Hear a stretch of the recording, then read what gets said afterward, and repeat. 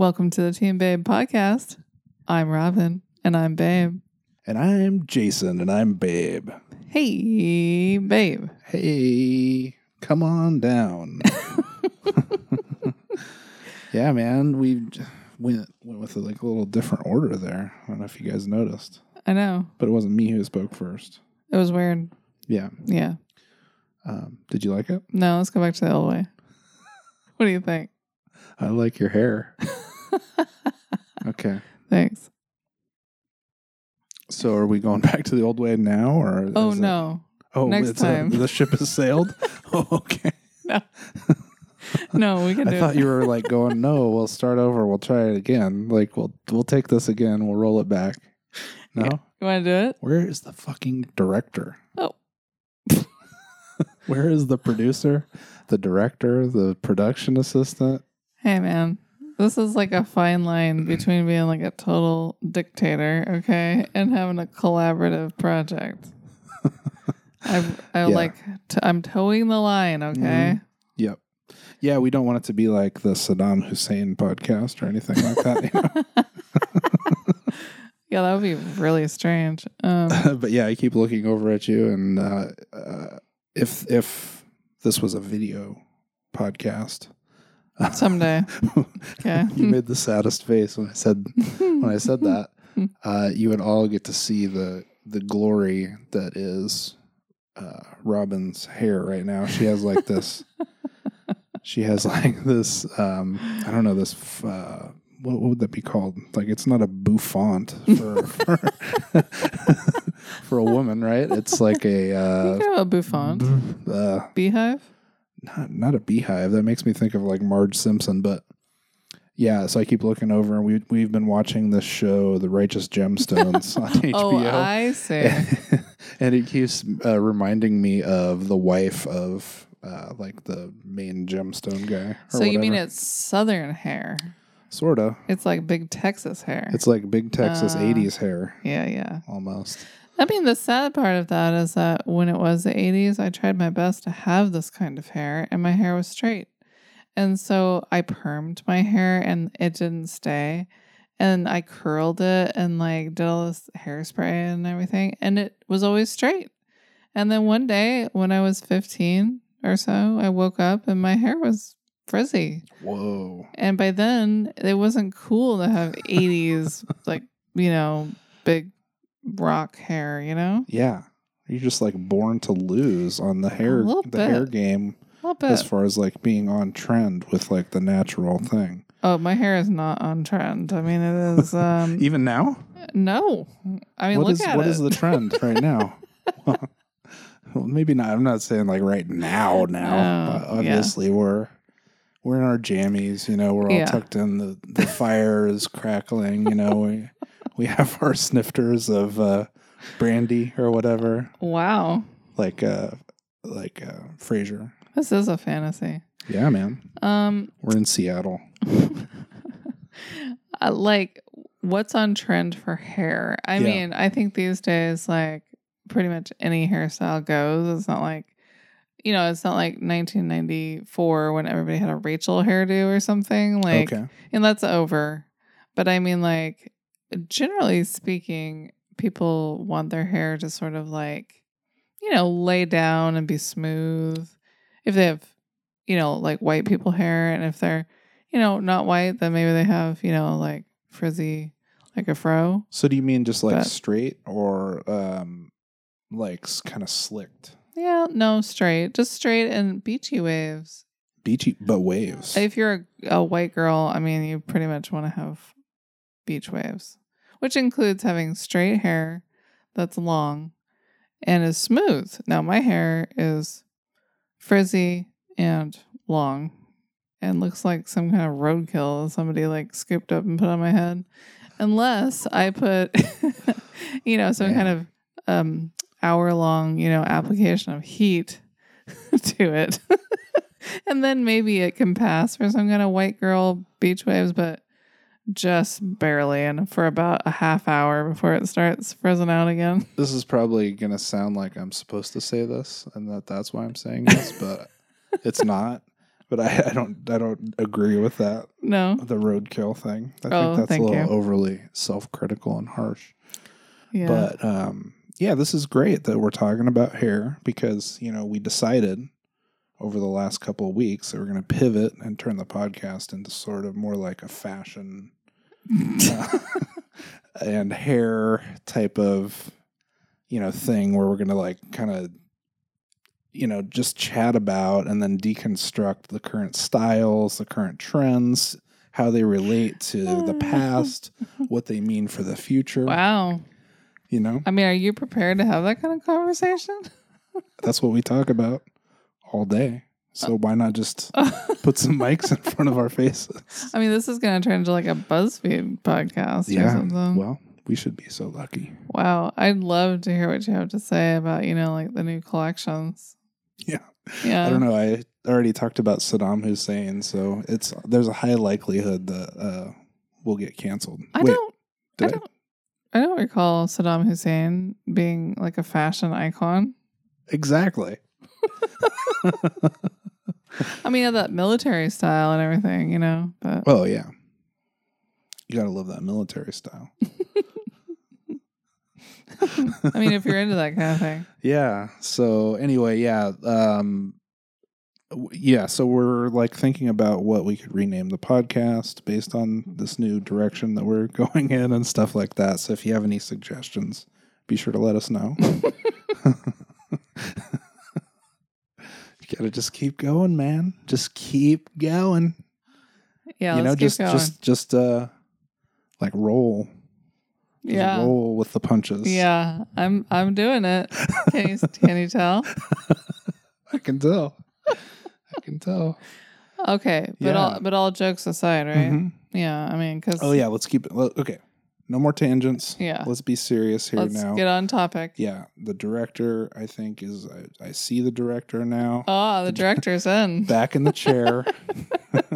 Came out of the trailer, and I think it's about time for places and quiet on the set and all this stuff that's going to happen. So, yeah, I think we can get back on script here now pretty soon. Just read from the cards, babe. Yeah.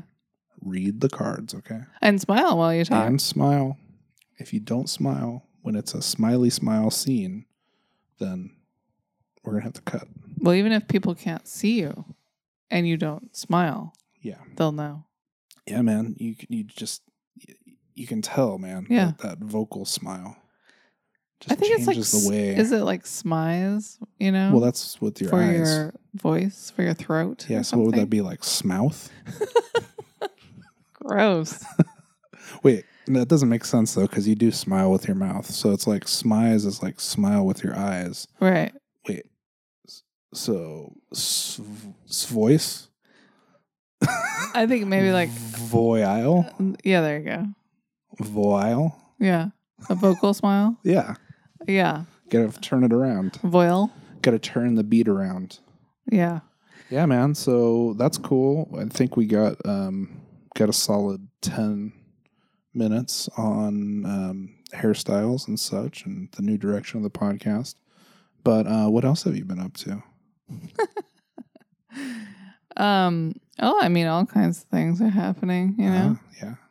I mean, there's all kinds of work things happening. There's like new changes and things on the horizon. Yeah. New horizons. Yep. I don't want to get into it. Don't. But yeah, I feel like we're kind of ushering in a, you and I, we're ushering in like a little bit of a new era. Yeah. In a way. It's kind of like when Dre started Aftermath. I wish. Yeah. I wish I was that cool. The millennium of Aftermath, minus 20 years or however long it's been since that millennium started. I guess we could just start one from right now. We did have an episode called The Aftermath. Oh, that's right. So, I don't think Dre would appreciate it if we bit the name of his record company or label or whatever the hell you call it. I don't want Dr. Dre to get mad at me. I don't want beef. Okay. I don't want like NorCal, SoCal beef. NorCal. Similar to the East Coast, West Coast beef. I don't want to get gunned down in the street. Wow, that would be so interesting if that actually ever happened. So interesting. Wouldn't that be so interesting? It would. It would. Oh, hey. Yeah. You know what's exciting? No. Well, I'm going to tell you. Okay. Guess where Team Babe's going in October? Team Babe? Yeah. The podcast? Yeah. The hit number one podcast? The two big stars of Team Babe. Guess where they're going to make an appearance? I don't know. Lay it on me. At the Kill Tony Mania in San Francisco. Dude, yeah. I know. I'm looking forward to that. That show has been a fun kind of discovery. So fun. So fun. So interesting. My goodness. My goodness. I think we're going to get a lot of those. Just as long as you can keep from calling out a certain member of the cast. And, right. And, doing any heckling, because I think you'll probably get destroyed if you do that. I kind of want to. I mean, first of all, you forbade me from putting your name in the bucket, so you're out. Yep. I'm assuming you're not going to put my name in the bucket. Hell no. I would never do that to somebody. That's like the shittiest thing. Like if I went there and I was like, I'm going to try to do stand up for the first time. Like that would be psychotic. First of all, I try to do it there then. I've kind of tried to picture it. Like, what would that be like? It would be me shitting the bed. Well, I mean, to put it very delicately and to paint a delightful picture for the listener. Yeah. But it would be horrible. Okay. Yeah. Well, I would never do that to you. Yeah, thank you. I mean, we have this, trust. I hope so. I'm nervous. I'm not going to do that to you. But yeah, so in a few weeks we're going to head down there, check out Kill Tony Mania, and just have kind of a nice, like, it's an excuse to, like, get away for a day and a half or whatever. Yeah. And that'll be fun. Yeah. I am looking forward to it. Gonna hang out in Berkeley. Yep. Join some protests. Have some kombucha. Yes. Well, there's probably, like, cooler, newer stuff than kombucha in Berkeley that we don't even know about. So that's probably going to be our mission. Kill Tony and figure out what the new kombucha is. I'm like trying to think of it and I'm too old. All right. Yeah, so that's exciting. But that actually segues into what we really talking about. And look who's the director now. Bringing it back. Okay.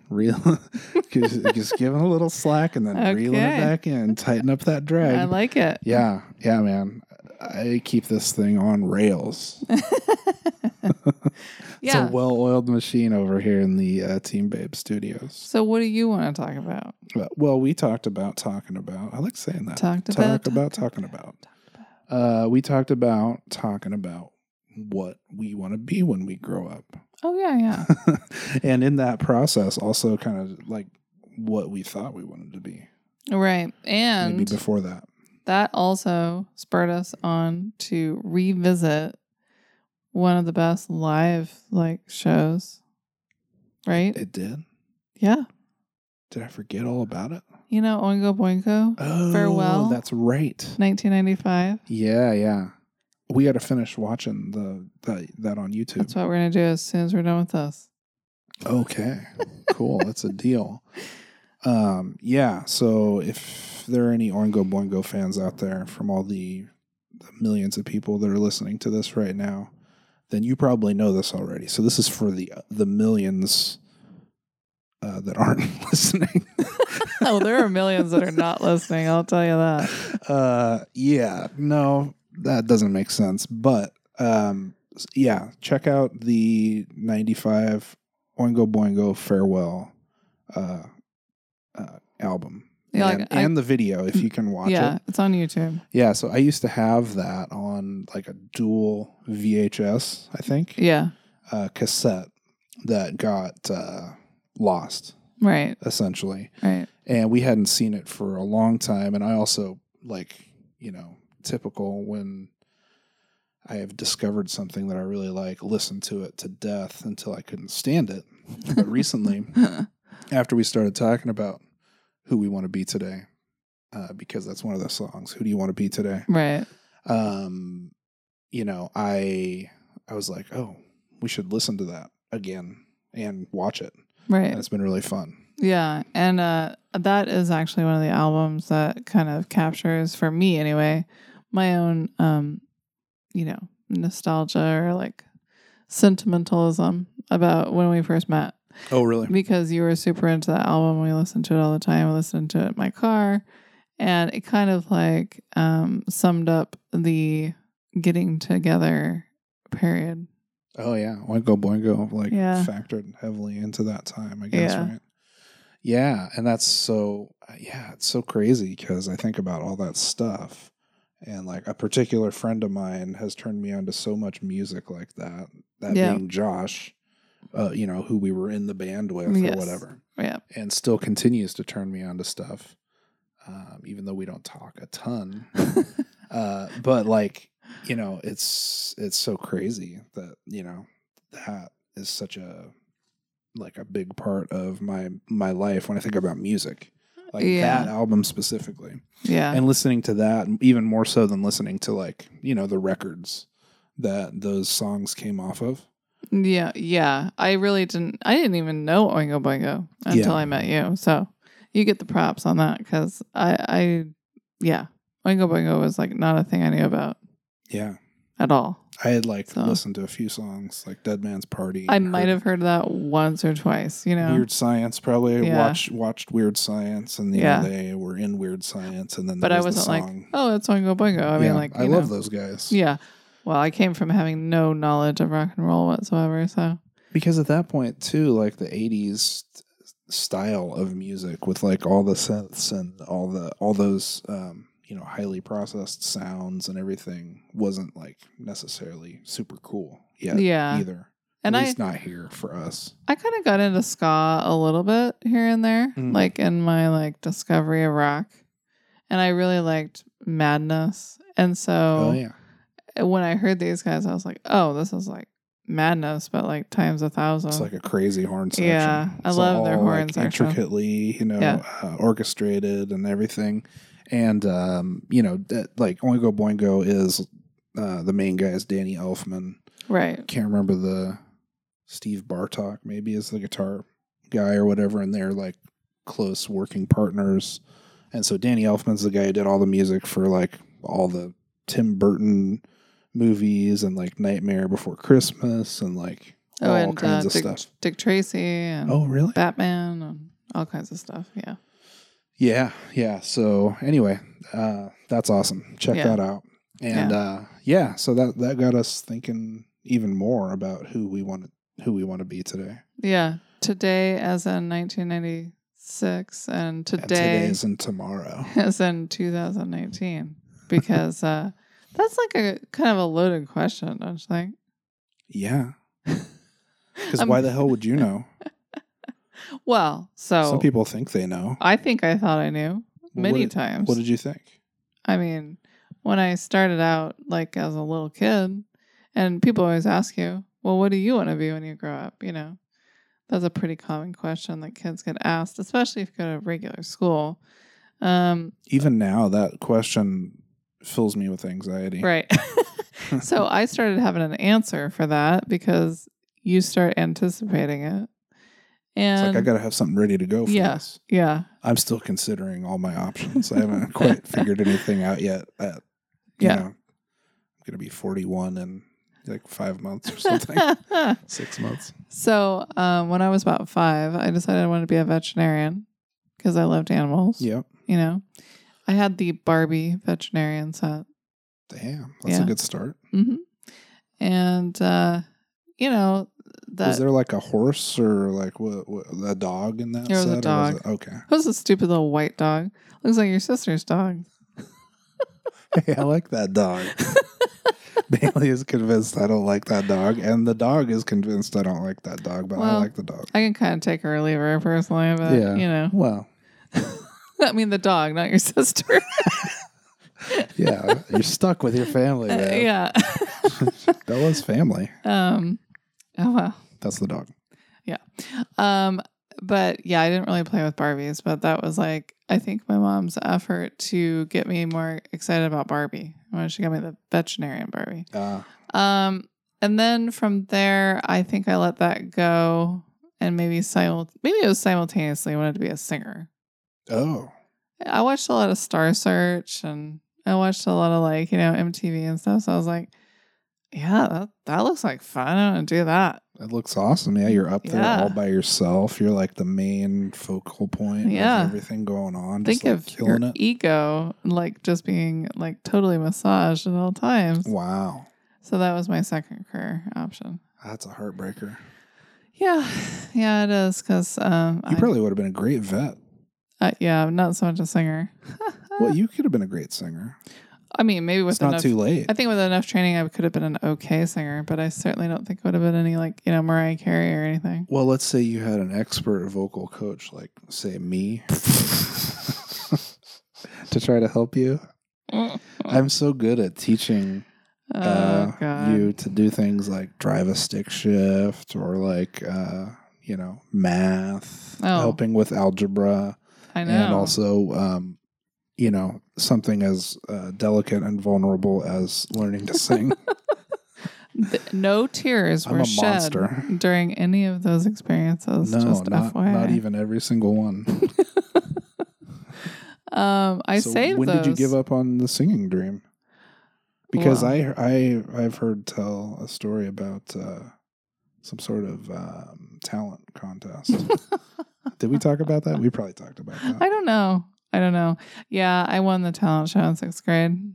But singing Madonna's More from Dick Tracy. Yeah. But more Danny Elfman. It was actually a Stephen Sondheim song. Yeah. Yeah, which I didn't know who Stephen Sondheim was at the time, but I do now.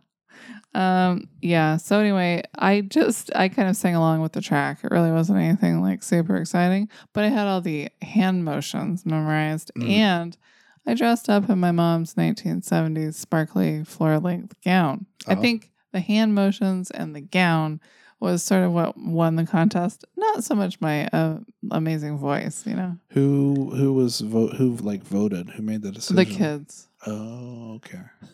And the teachers or whatever. That's kind of cool, though. Yeah, it was. I mean, it's all downhill from that point, right?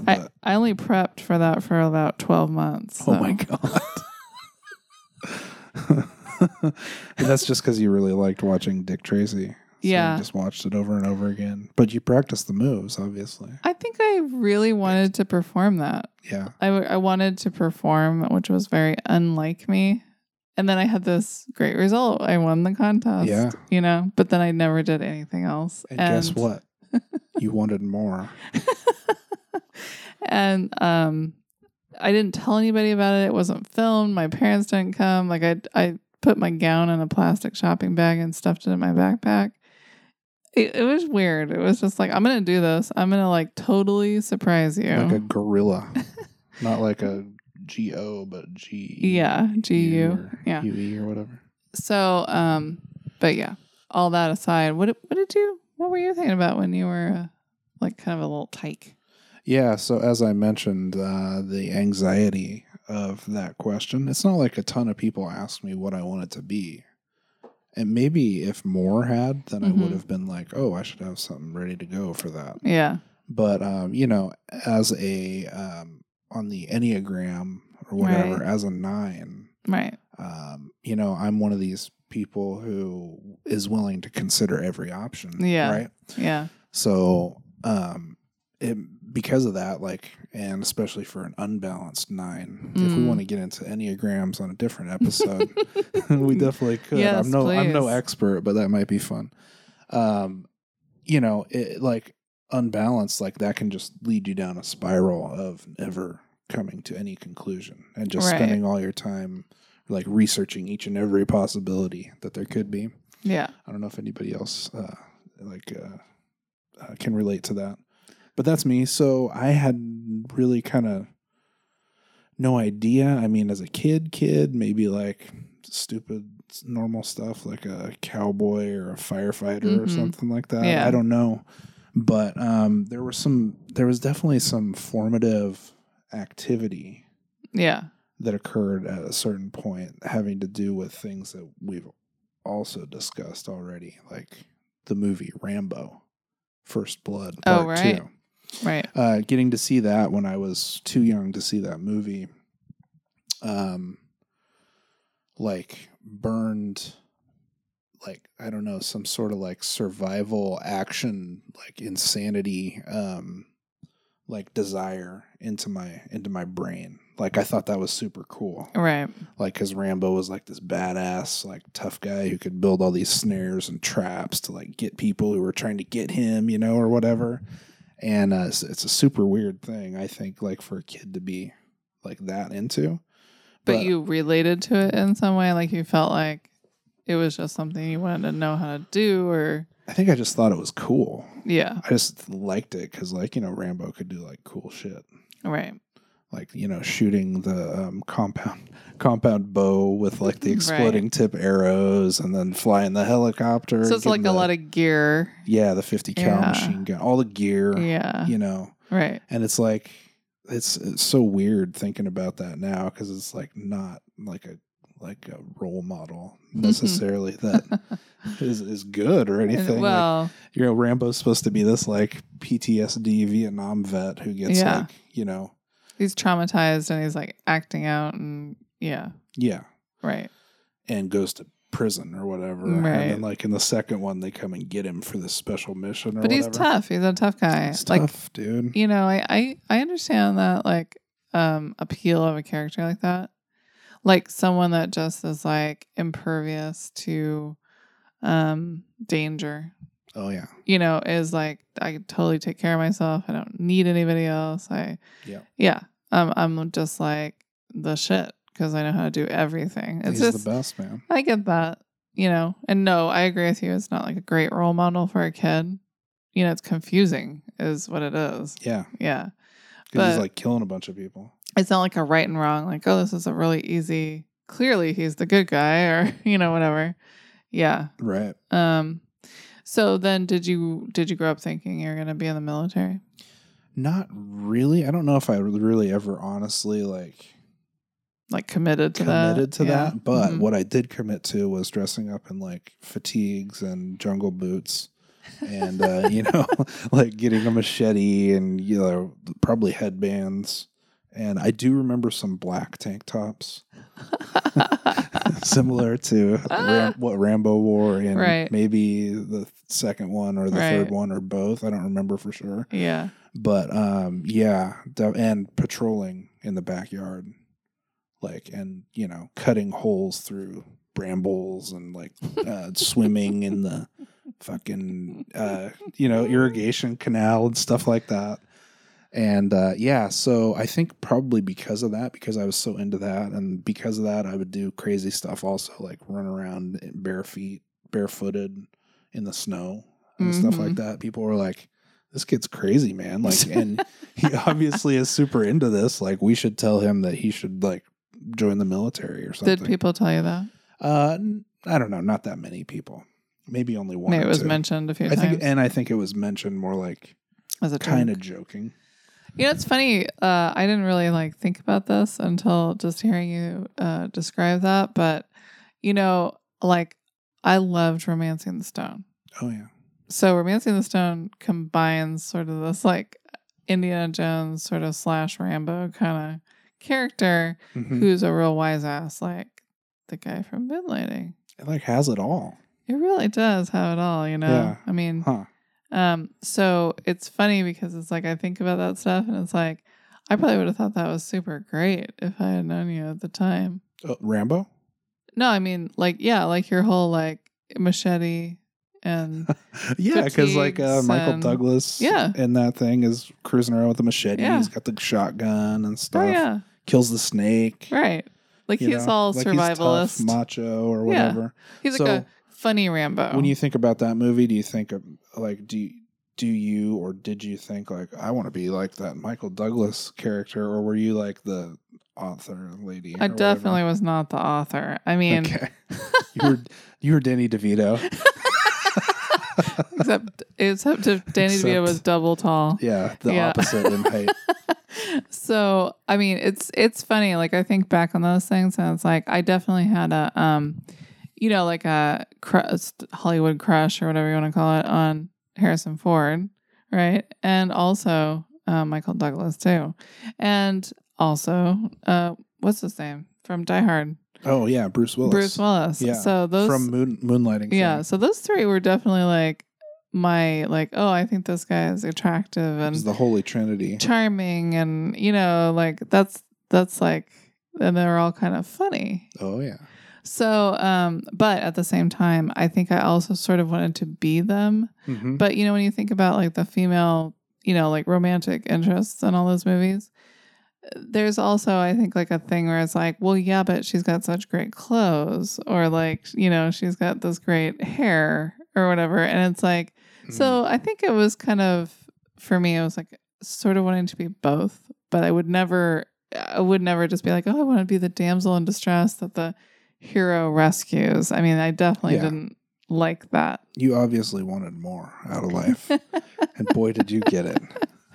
Boy, oh boy. Yeah, so that was like the first thing that I really connected with as like, this is what like I like doing. And that led to cool stuff like probably hiking and like outdoors stuff. Outdoorsy shit, like cutting down trees. Yeah. Like I got like a flint, thing to like figure out how to start fires with, and never was able to do it successfully, but I'd go out there in the rain.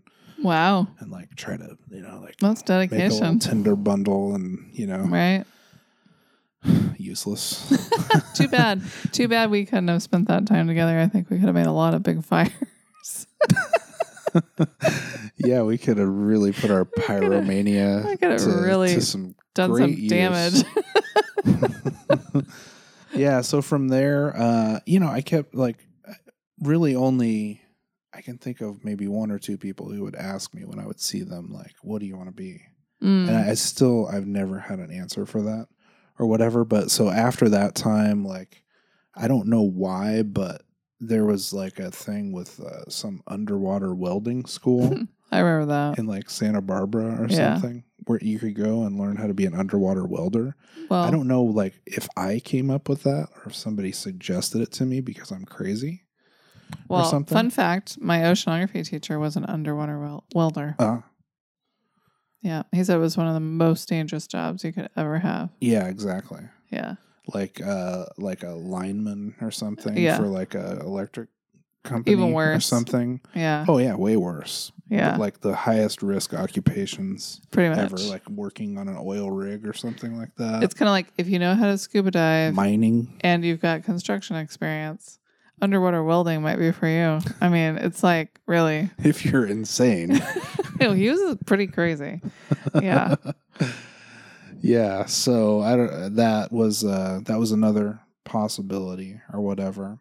And then I don't know. My thing has been like a weird string of, as you can imagine, from somebody who doesn't have a clear idea of what they want to do, didn't when they were a kid, and hasn't ever really.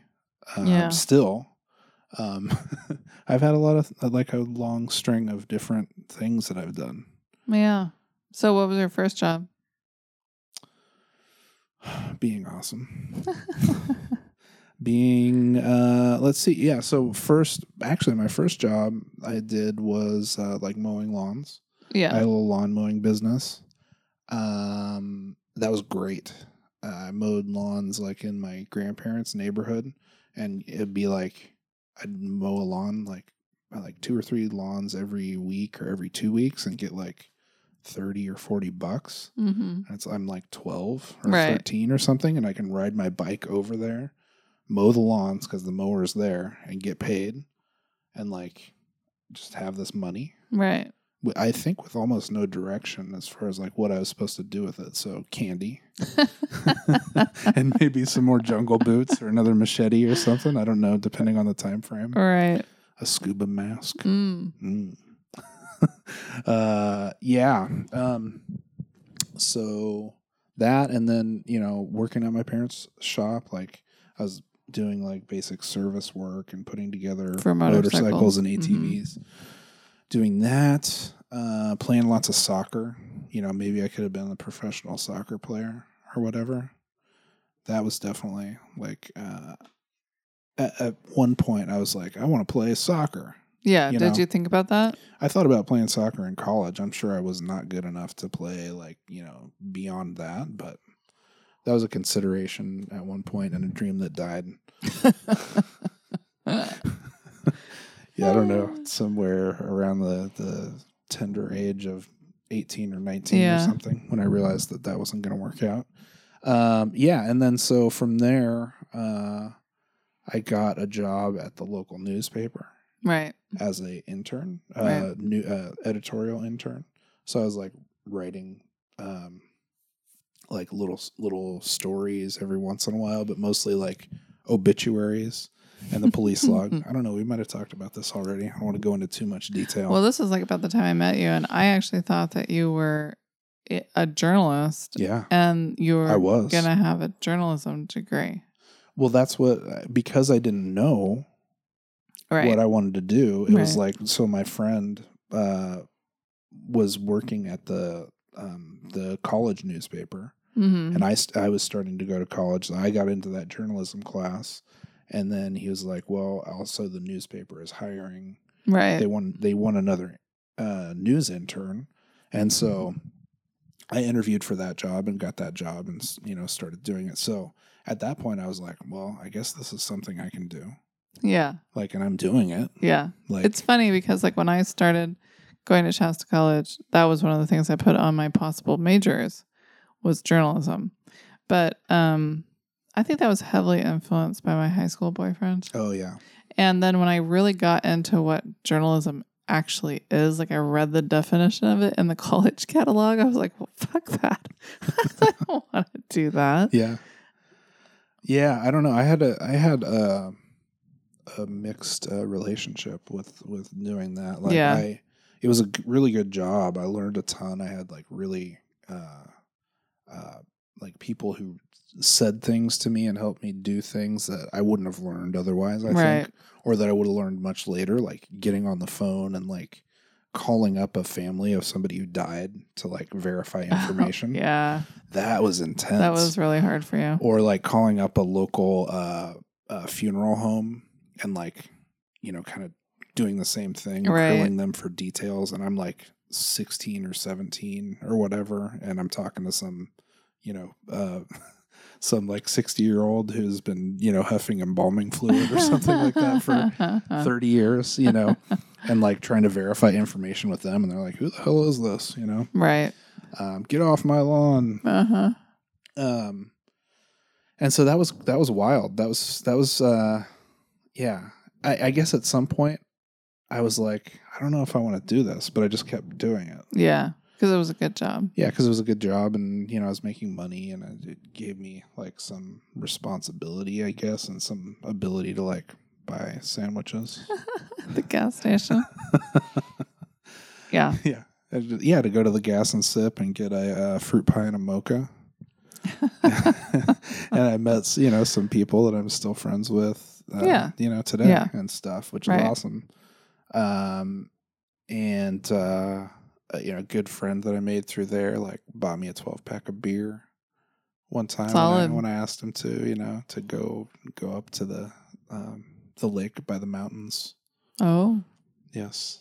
And have a time. Dang, I must have missed that. Did we do that together? Yeah, no, you were there. Oh.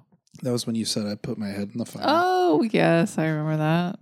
Yeah. You did put your head in the fire. No, I don't do that. That was your perspective, not mine. Oh, sure.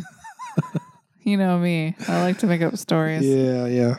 All through that time, I was also playing music and stuff. So, I mean, I guess at some point I thought I was going to get more serious about that. Yeah. Did you ever consider like being a professional musician? Yeah. Okay. Remember when I wanted to like try to go to like a music school? Oh, that's right. I wanted to go to Berkeley or something like that. Yeah. Like the music one. Yeah. Which is ridiculous. Yeah. I mean, I think that just comes from a lack of like understanding what your resources are around you or how to take the easy route to getting that done. Right. I think both of us, we really had these lofty goals for college that were unreachable, and we just didn't know they were unreachable. Like, it's just like a kid thing, you know? Yeah. But yeah, and we weren't being guided really to do the practical thing, which would be like, well, take all these music courses Right. at Shasta College, which is right here, which you're going to anyway. Right now, yeah. See if you actually like it, and then Right. like maybe you would even have credits like you could transfer to a state Yeah. or a UC, school or whatever. But no, it was like I think we just super intense. I think we had a idea that going to a school like that, like the Berkeley Conservatory or whatever, was a ticket out, and it is. And I think we just missed the boat on other tickets that could have been a way out. But yeah, I did. I thought for a while you were going to be a professional musician, possibly. Yeah. I actually still think you could be a professional musician, but I digress. I know you told me that a lot, and one of these days I'm just going to start doing it, man. I mean, I got my practice pad Oh, back.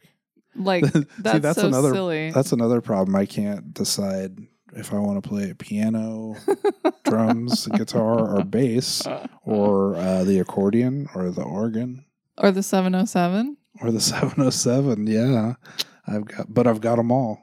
And yeah, you have everything. Like you have every instrument under the sun except for drums. But you used to have drums. Yeah, so if you want to have a band, hit us up on the DMs or whatever. Yeah. Because I got it. Yeah. I mean, we could put together a studio. I got a practice pad. The practice an pad acoustic guitar. is like the least interesting. I know. Yeah. That was the joke. Yeah. Yeah, so let's see from there what?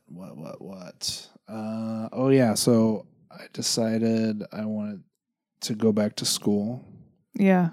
There was some sort of like Well, accelerated program. First you fried chicken at KFC. I fried lots of chicken. Okay. I was a Then great cook. you and went back to school. Went back to school when we got back to Reading as part of like an accelerated program to like get your degree or get your transfer degree in like a really short amount of time. That was intense. Almost killed me. Yeah. That was stressful. Because working full time and doing that. Well, and we had a baby. Having the baby was kind of gnarly. And then, Oh, but you were a very good student, as I recall. Oh, yes. I will accept nothing less than an A. Probably if you did check my DNA, I would be like Korean or something. Except I'm my own parent. I'm my own Korean parent. But I've never, because I didn't check my DNA, I just never got that. So, yeah, as part of that program, go back to school, I took like a marketing class and I took like a intro to business class and economics, I think, or whatever. And I was like, I like this business thing. Right. This is cool. This exposed me to the idea of like just trying to make a business and make some money. Right. And so part of that was like, I was like, well, I got to learn how to sell stuff. And so I went, I stopped working at the paper for the second time because I got another job at the paper after we moved back here, as we might have covered before. And went to work for my parents, but this time instead of like changing oil, it was like selling motorcycles, doing paperwork, got my insurance license, started selling insurance, started selling like extended warranties and stuff like that, and different kinds of like finance and insurance products. Yep. That turned into eventually not doing that anymore, and then working like as a kind of executive or office assistant at a nonprofit, which then became like a construction worker job, which then became like a barista. So bizarre Job. That arc of that job which was then really became strange. No job, Unemployment type of job, and that's a job in and of itself. Just FYI, if you're like on unemployment, you have to constantly work to get unemployment. Like, yeah.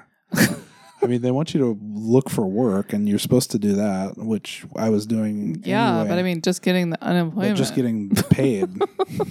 So ridiculous. Like you're supposed to. Like, yeah, that was great. Burned through some savings there. And then I got a gig working at Shasta County as an eligibility worker, determining benefits for people for various welfare programs.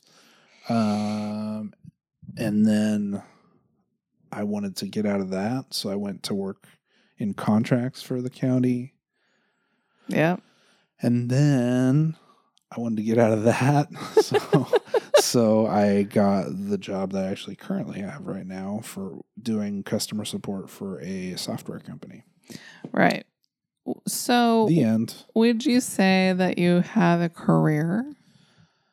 I'd say like my career is like changing jobs. I'm a serial job changer. Yeah. Career. Uh-huh. No, I don't have a career. I feel like the job I have right now is like the best job I've ever had, and maybe the best job I'll ever get. In That's a possible. way. And I love it. I love the people that I work with. It's like the first time I've worked at a place where there aren't like annoying people. Like Right. everybody's super nice and cool and awesome. Right. And like you would want to hang out with them. I work remotely, so I don't get to hang out with them. Yeah, that's the other thing is you don't actually have to deal with anyone. I mean, except for in meetings or whatever. Yeah. But when you do see them remotely, they're cool. They're awesome. So yeah, and I'm really happy that you got that job. But again, it's like you don't start out in life going, I'm going to be a customer support specialist. I mean, that's not like a dream. Yeah. And it's not like a career where you're like, that's my end point, you know? And I mean, I think it is for some people. maybe Or so. could be. Maybe so. Like it's more of a viable career now than it ever has been because it's such an important part of like a software company, for instance. I feel like though, as far as career paths are concerned and the influence that schools and colleges, have on what you think about as far as your career, they're not necessarily putting practical jobs like that out there as like, this is what you should shoot for. Mm-hmm. It's always been a little more lofty than that. Yeah. And so I do think that's changing, but I think for like, the era we grew up in, it might have been a little bit of a different story. But yeah, and then, like, there's some good things about the era that we grew up in too, because like for me, for instance, like with computers and stuff, like I got to actually like work on like old shitty DOS computers and stuff, like, and do weird bulletin board system, surfing and like, like pre-internet stuff. Right. And so I feel like that like sort of equipped me, not necessarily with like technical chops that like really help in my position, but just like not being intimidated by learning some new computer thing. Yeah. Like I like that. I can relate to that. Mm-hmm. I grew up with, a computer. I had my first computer when I was 3. Like I've just always had a computer. And so I've just kind of done this weird adapting to whatever is happening, on the computer. Not to say that I'm some kind of a coder, Yeah. But yeah, it's always been like there. And I'm thankful for that now. Totally. Yeah. But yeah, and it's funny because like I really was married to the idea of having a career. Wait, I thought you were married to me. Oh, yeah, that too. Okay. Good. But like Yeah, so you thought you were gonna be like a sort of like a bounty hunter or a like treasure hunter / romance novelist / whip wielding. No. What did you think you were gonna do? What was next on the list for you? Well, I mean, after because you certainly didn't stop at a stone romancer. No. That was just a dream. Well, after, like I gave up on the singing, Marine biology, that was a big one. You had a love for the earth, as I recall. Yeah, I was big time into like environmental science and like protecting the earth and ecology and Right. yeah. And then I was really, really into the idea of marine biology. I really loved the ocean. I really loved all of the ocean ecosystem. The tide pools. Oh, yeah. The shells. And then I realized I have an insane fear of sharks and also open water. Uh-huh. And once I kind of wrapped my head around that and realized that I was never really going to be able to get my scuba license unless I went through some really intense psychological therapy. I had electroshock therapy or something. I had to give it up. I was like, I just realized that I wasn't Jacques Cousteau, and That's kind of silly though, because you could still be a marine biologist, I'm sure, without having to like scuba dive. Yes, I mean honestly, it's mostly data collection. I think I wanted the romanticized National Geographic version of that job, and once I found out what it was really all about, I was like, that's really dry. Yeah. Totally. It's like the reality of the situation. Yeah, the reality. You were approaching it from like a theatrical yes standpoint, like somebody else we know yes. tends to approach things. Many yes. people that we know, but one that I'm in particular that I'm thinking of. So after that I had to kind of let that go. I was kind of sad, honestly. I was really invested in it. But the other thing I realized was that I wasn't actually good enough at math to have a job like that, where like a scientist job. Right.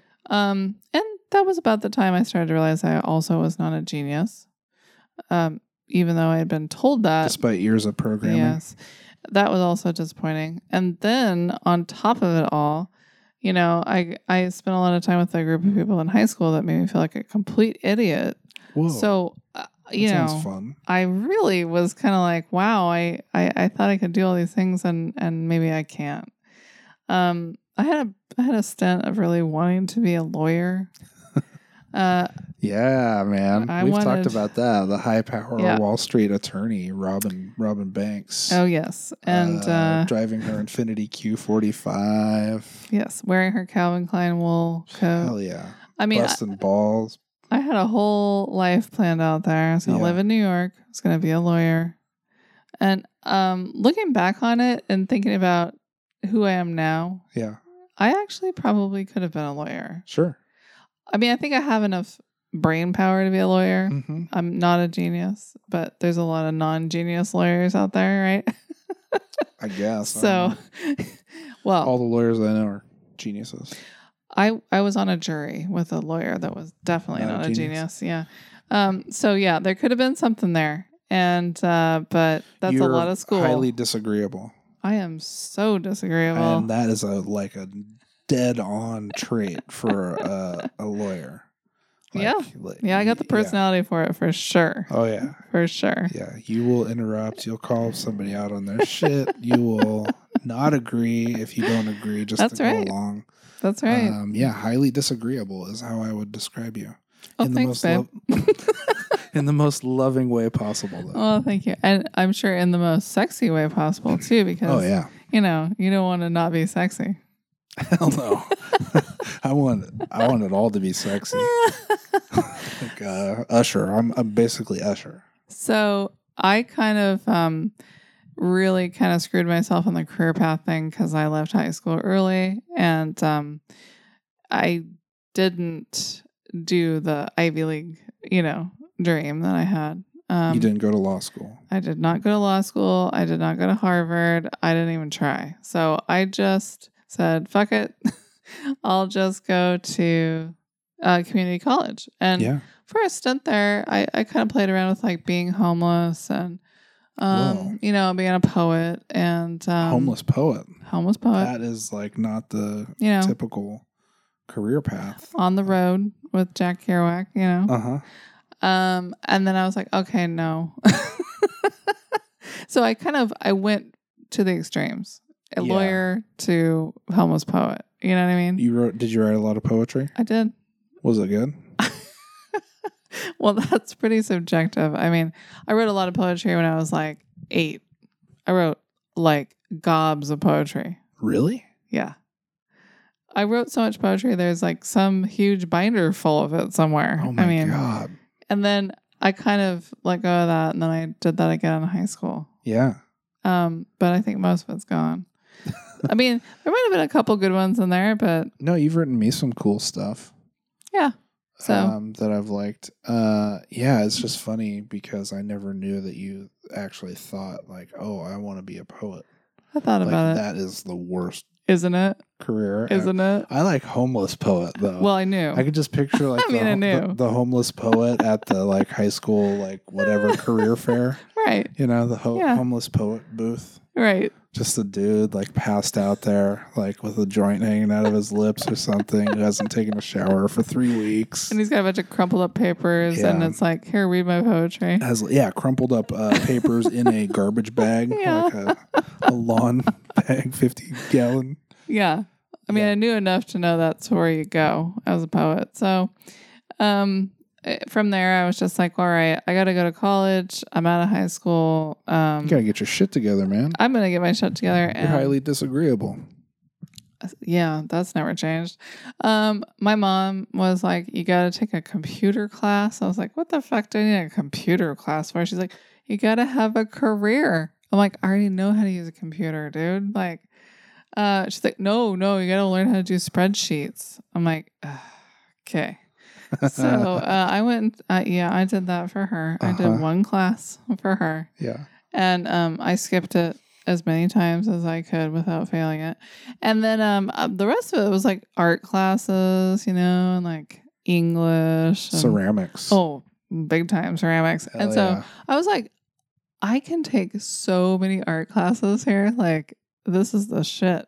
Because, you know, I had so few art classes in school growing up because they cut all the art classes. So I was like, I want to do art. Yeah. And I spent a lot of time doing that kind of stuff on my free time. Mm-hmm. So I was like, all right. So I, at some point, was like, I'm going to be an art major. Yeah. So I did all of that. I really enjoyed it. I realized in the process that I was not a great artist Yeah. and that I was not, again, people keep reminding me of this. You're not a genius. I got it. So I knew I was going to be like, you know, making my living like in galleries, you know, like having my work hung in galleries in New York or something. Right. That's a weird thing to sort of throw the towel in on, though, if you really like it. Because, like, you could just sell your work. Not in the 90s, though. Oh, you couldn't? Yeah, it was much harder. No. You had to, like, open a gallery or something. I mean, you had to know somebody. You had to, like, you know, spend $1,000 getting you didn't prints know made. nobody. Anybody, Yeah. I know anything.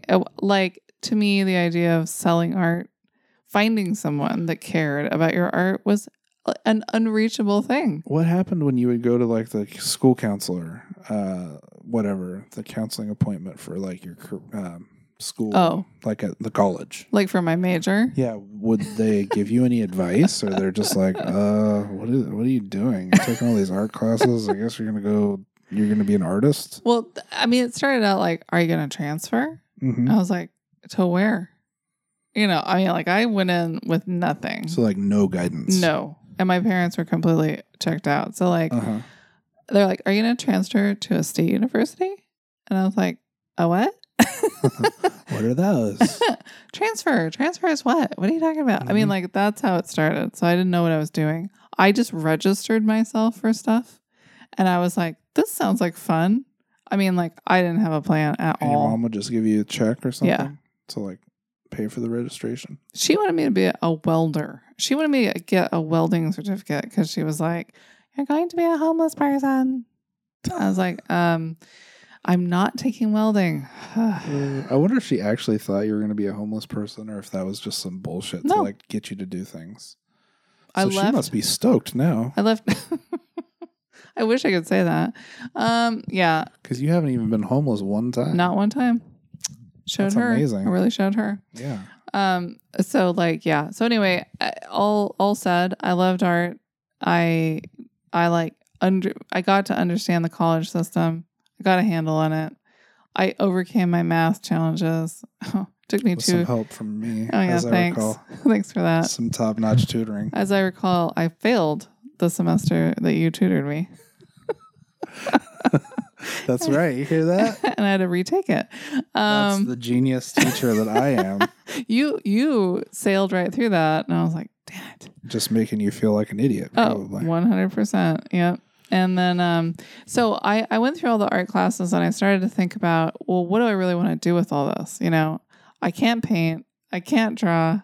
I love to do collage, but what is that going to do for me as a job? Yeah, you like to kill like ladybugs and stuff. Different like as far as we know, hopefully non-sentient animals.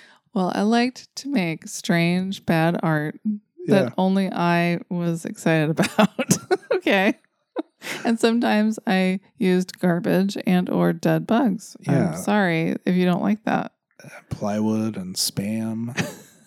Yeah. And there was a very risque one with a ostrich feather that had the ladybugs on it, as dude. I recall. Oh, that had both of them. So like a peacock feather, you know, stuck in the middle of this board, and with dead ladybugs on one side and broken glass on the other side. And everybody said it was all about vaginas, and I was like, I don't know what you're talking about. No way, man. So what were you thinking? Do you remember what you were thinking? I mean, I wasn't thinking anything other than like, I'm just trying to make this interesting with colors and texture. Yeah. So there wasn't a higher concept to it. That means the truth really came out, that you really wanted to smash windows and you wanted it to be all about pussies all the time. Yeah. And killing bugs. So, this is cool, man. This is a short story long. In the end, I had decided that I had to let go of painting and all that stuff. And I decided to take photography. And I mean, like, photography is something I guess I'd always followed because of reading fashion magazines, but I didn't really think about it as photography. Like, I just looked at it as like fashion, and it never entered my mind that like there was a photographer behind those images. It's just pictures of clothes, you know? But so I took photography, and I loved it. Yeah. I was super into it. I had a great teacher, Sue. She was she actually worked with Ansel Adams. Yeah, she was awesome. She was awesome. She let me do whatever. All this crazy rodeo photography. Was really supportive of you experimenting with like different methods of whatever the hell you were doing. She let me do whatever I want, which I loved. And so I loved just going in that dark room lab for like 4 or 5 hours at a time, and just that was, I could have been in there for 8 hours at a time. Like, I was just super into it. And I realized in that process, I didn't like to take pictures of people. You know, like, there was interesting things that kind of came out of doing that. And that was what I decided I wanted to get my bachelor's degree in. Yeah. So you finally had some like career direction. That was what I wanted my career to be, was in photography. Yeah. Yeah, because I remember like you were looking at the different schools that you could transfer to from, you know, whatever community college. And there were a few that were, you know, possibilities, like Hayward. I think, and like not Fullerton. Yeah, Fullerton. Yeah. And I had already gone through the whole, like, I'm going to go to California College of the Arts and all that, you know, like private university stuff, and couldn't figure it out and was just totally lost. And, and then basically totally dropped the ball. I just, you know, I folded, I didn't transfer, I didn't complete my degree. I didn't complete my career path. You know, we got married and we had kids. Yeah. And actually, the funny thing about all of that is that my photography teacher actually called me up and begged me not to get married.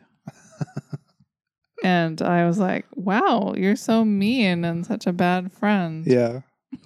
But I understand why she did that now. Yeah, totally. Because you were, what, 18? Yeah.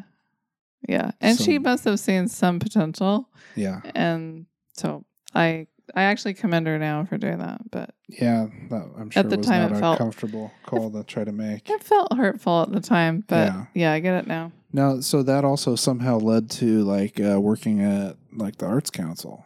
Yeah, so the connections there. Like maybe you entered a photo in a contest and then you won something, so you got kind of on the radar Actually, I worked there before that. Oh, you did? I actually got that job through the college. Oh, okay. Yeah. So I used my art degree. You were an intern too or something? Yeah, like I was that, an right? intern. Yeah. Damn, dude, a couple of interns. I know we were like hot shit for 5 minutes. Yeah. Yeah, but like honestly, like if I really think about who do I want to be, Yeah. If I'm really going to be honest about that, like that really has like nothing to do with all of this stuff Yeah. that I've done. So who do you want to be today? Right. I mean, like I've done all kinds of stuff. Yeah. And I mean, like when it comes right down to it, I want to be somebody who's like creative. I have the freedom to like pick and choose what I want to do. I don't really want to answer to somebody else. Yeah. And the thing that I find the most like fun and satisfying is just like, doing a project that is artistic. It means something. It has a personal meaning. Yeah. And seeing how it comes out. And there is something about that that's sort of like photography. Yeah, and like photography like plays into the kind of creative, plays heavily into the kind of creative things that you have done in the last like 4 or 5 years. Yeah. That are things that, that you would probably want to like expand on and continue. Yeah. And I think I finally found my strength, which is like the director. The director, producer. The project manager. Yeah. And like that's creative okay. director. Yeah, that's okay. I'm okay with that. I don't have to be the artist. I don't have to be the talent. Yeah. The singer, is like my way of sort of being in that world without without all the lessons I should have received. Yeah, totally. But I mean, that's part of like us doing this. Yeah. Right. Well, yeah, this is just a creative outlet. It's a creative outlet. And to like talk about stuff that maybe we haven't talked about for a long time or wouldn't otherwise or whatever. And really, I think what we want to do, right, is just do whatever we want. I know. Yeah, it's still so non-specific, man. I mean, what do you want to do today? Yeah, what do I want to do today? Yeah. Well, I want to, like seriously, like every day I go back and forth between like, oh, well, maybe I should just like try to do music. Like do that. Yeah. And then I think about like, I love comedy or whatever. Right. But it's like, I'm 40, dude. So what, am I going to start trying to do comedy now? You could. I mean, we are trying to do comedy now. That's what this says. Yeah. I mean, it says so right on Apple Podcasts, comedy podcast. That's right, baby. Yeah, hopefully you guys are laughing your asses off. You've probably turned off the recording. Dude. Nobody's listening to this. This is going out into the black hole. Yeah, no, just joking. I know that we're super famous and special. Yeah, so what do I want to be today? So I want to do kind of similar to what you're saying. Yeah, I want to do like creative things. I mean, I love, like I was saying, like comedy and stuff. Like I also, I guess, like to write, but liking to write is like the wrong way to say it. It is. Yeah. It's like, no, I don't know. I'm sure there are people who like to write who really like enjoy that process, but it's like really excruciating for me. Yeah, it's excruciating for me to watch you write too. Yeah, especially if you're watching me like revise the same sentence like 6 times in a row or whatever. Yeah, it's like, okay, we can move on now. Oh my God, man! Like you have no idea. Well, you have more idea than anybody else, of what goes on in my head when I'm trying to like compose something or whatever. I know. I'm a real sloppy Constant writer. Revision. Like I'm a sloppy everything. Like I just like, I have an idea. I'm just like, bleh. Okay, I'm done. And if I really care about it, like I'll revise it. Or if I'm getting paid, I'll revise it. Yeah. But for you, you're like revising texts. I'm like, wow. Like that's commitment, man. Yeah, dude. It's got to be just right. Make sure I get that punctuation right. I'm like, I still screw it up. I mean, that's one thing that like the last few jobs that I've had has been really good for me, especially the one I have right now is like I have been forced to get better at just like delivering, just like shipping the thing, like write it, you know, like, okay, read it over once to check for typos and then send the fucking thing. Right. Like quit vacillating over it. That's been really good. And I'm hoping that like carries over into my illustrious career that I'll have any day now, writing the comedy or for a show or something like that in the Hollywood of the North State, Redding, California. Oh, Jesus Christ. So yeah, so that's what I guess, like, if I'm going to say something, I want to be a comedian or some sort of person who does something funny or like writes something. I guess I'm doing it, so I win. You did it. Yeah. Yeah. I mean, like I think the idea of going to school for a career and having a career path that you do your entire life until you stop is like old fashioned. Yeah. And is going to go the way of the dodo. Like, that's like a factory thing. That's like the 20th century. Yeah, they just want us to be part of their system, man. Yeah, and, like, not me, we're man. not a part of the system anymore. No, but I mean, really, like, I think everybody's it's gonna become the norm to just have like a side hustle and a side hustle and this job I do part time and this, I just don't see this. Like, I worked in manufacturing for 45 years and I retired with my wonderful retirement package. I mean, that is interesting. Like, thinking about that, like, we're in this weird time between when, like, I mean, even just our parents, could have or did have like just factory jobs. Right. Like you just work at the factory. Well, my dad worked in a factory. I know, exactly. Yeah. That's what I'm saying. Yeah. And, so between that time and like, when the robots take over or when like technology reaches such a point to where there isn't scarcity for the stuff that we need. And we can just like focus on, well, I am going to learn how to play this thing on the guitar. And I'm going to play the guitar the best. Right. Or something like that, and just like focus on that without worrying about eating. Yeah. and a place to sleep and bills and stuff like that. So we're in this weird like time where that's like shifting. I think and we're going through like, harder and easier times of that shift. I think we've kind of lived through a strange time. I mean, it continues to be strange, and we are like 1 foot in the old and 1 foot in the new. Yeah, 1 foot in the grave. And I don't know. So, have you heard about my new book I'm going to write?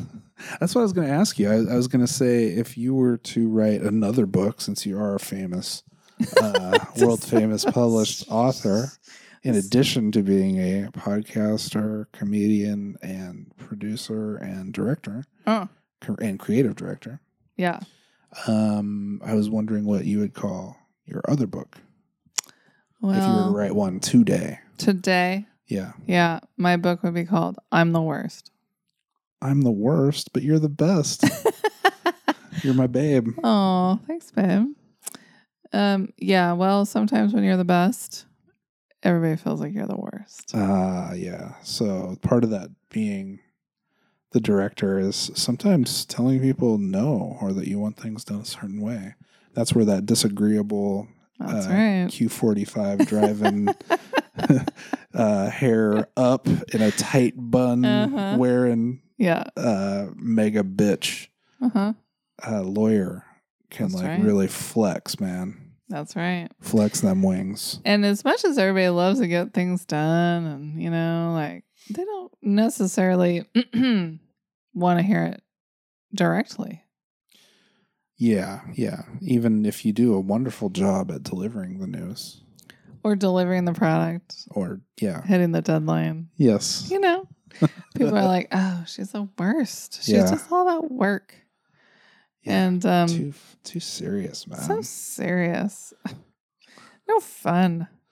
You're just the Axeman, man. So what about you? What's your book gonna be called? My book, since I'm also a world famous published author. You have made so many more dollars than me with your book, just FYI. But yes, your next book. Yeah, my next book will be called I Hate Starting. And that's just, I guess, like a riff on the fact that, even though I do all these different things, like Yeah. it's really hard for me to get started on the next one or the thing that maybe I should be doing. Right. Like, okay, it's time to write this thing. All right, well, I'll sit down and practice drum rudiments in like a very structured, way for like 30 minutes straight or an hour straight. Yeah. Or whatever. Yeah. So I think they call that procrastination. Huh. Yeah. Yeah, I've heard of that. Yeah, and it's something that can be common in people that have certain, ailments, as I do. Mm-hmm. Yeah. So I hate starting, and you're the worst. Hey, I like it. And here I've spent all this time thinking you're the best, and I already made that joke. So on that note, babe, I love you, babe. Love you too, babe. Babe.